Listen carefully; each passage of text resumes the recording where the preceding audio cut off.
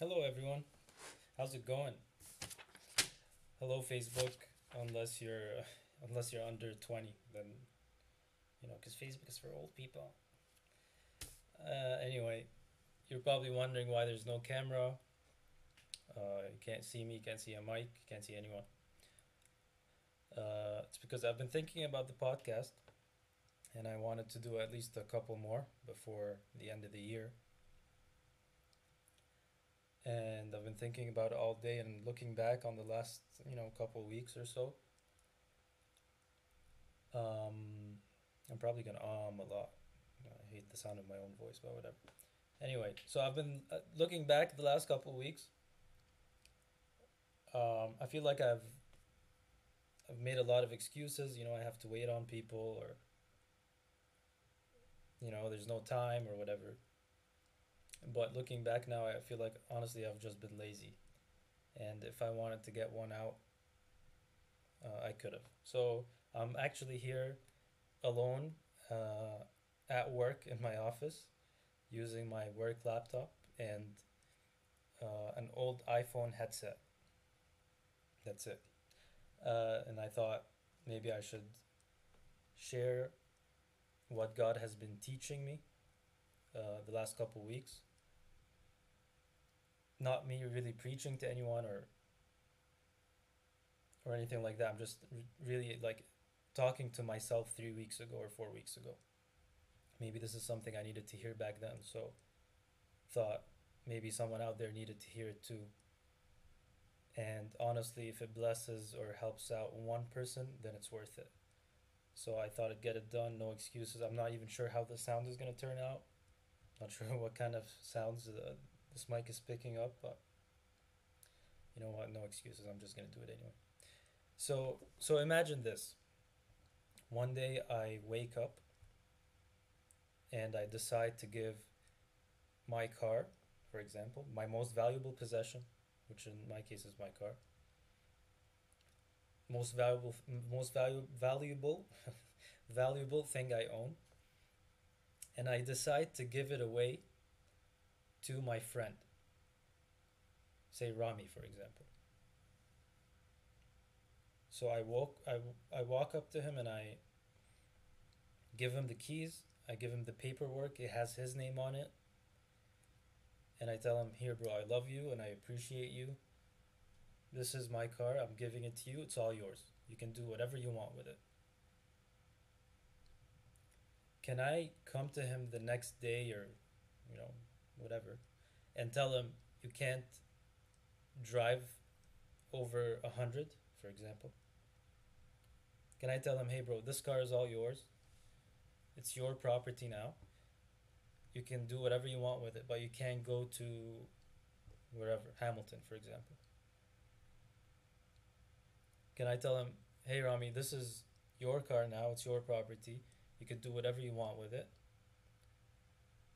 but you can't have a specific person sit in the passenger seat"? I can't. That would make me like, did I really give him my car if I tell him that? Am I? Does that make me a liar, a hypocrite? Yes, it does. But the fact is, the car does not belong to me anymore. I have no say in where it goes or how fast it gets there. I have no authority over the car.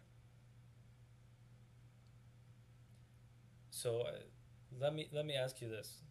This is maybe a question to my again myself 3 weeks ago, and maybe a question also to my Christian friends, my Christian community.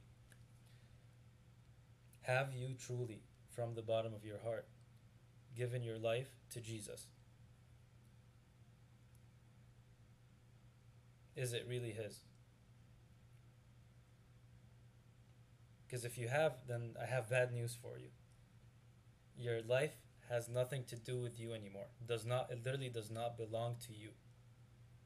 It's not about you anymore. Your work, your family, your friendship, your car literally is not about you anymore. Nothing about it is about you. Because if you have given your life to Christ, to Jesus, then you've entered the kingdom. and the kingdom has a king.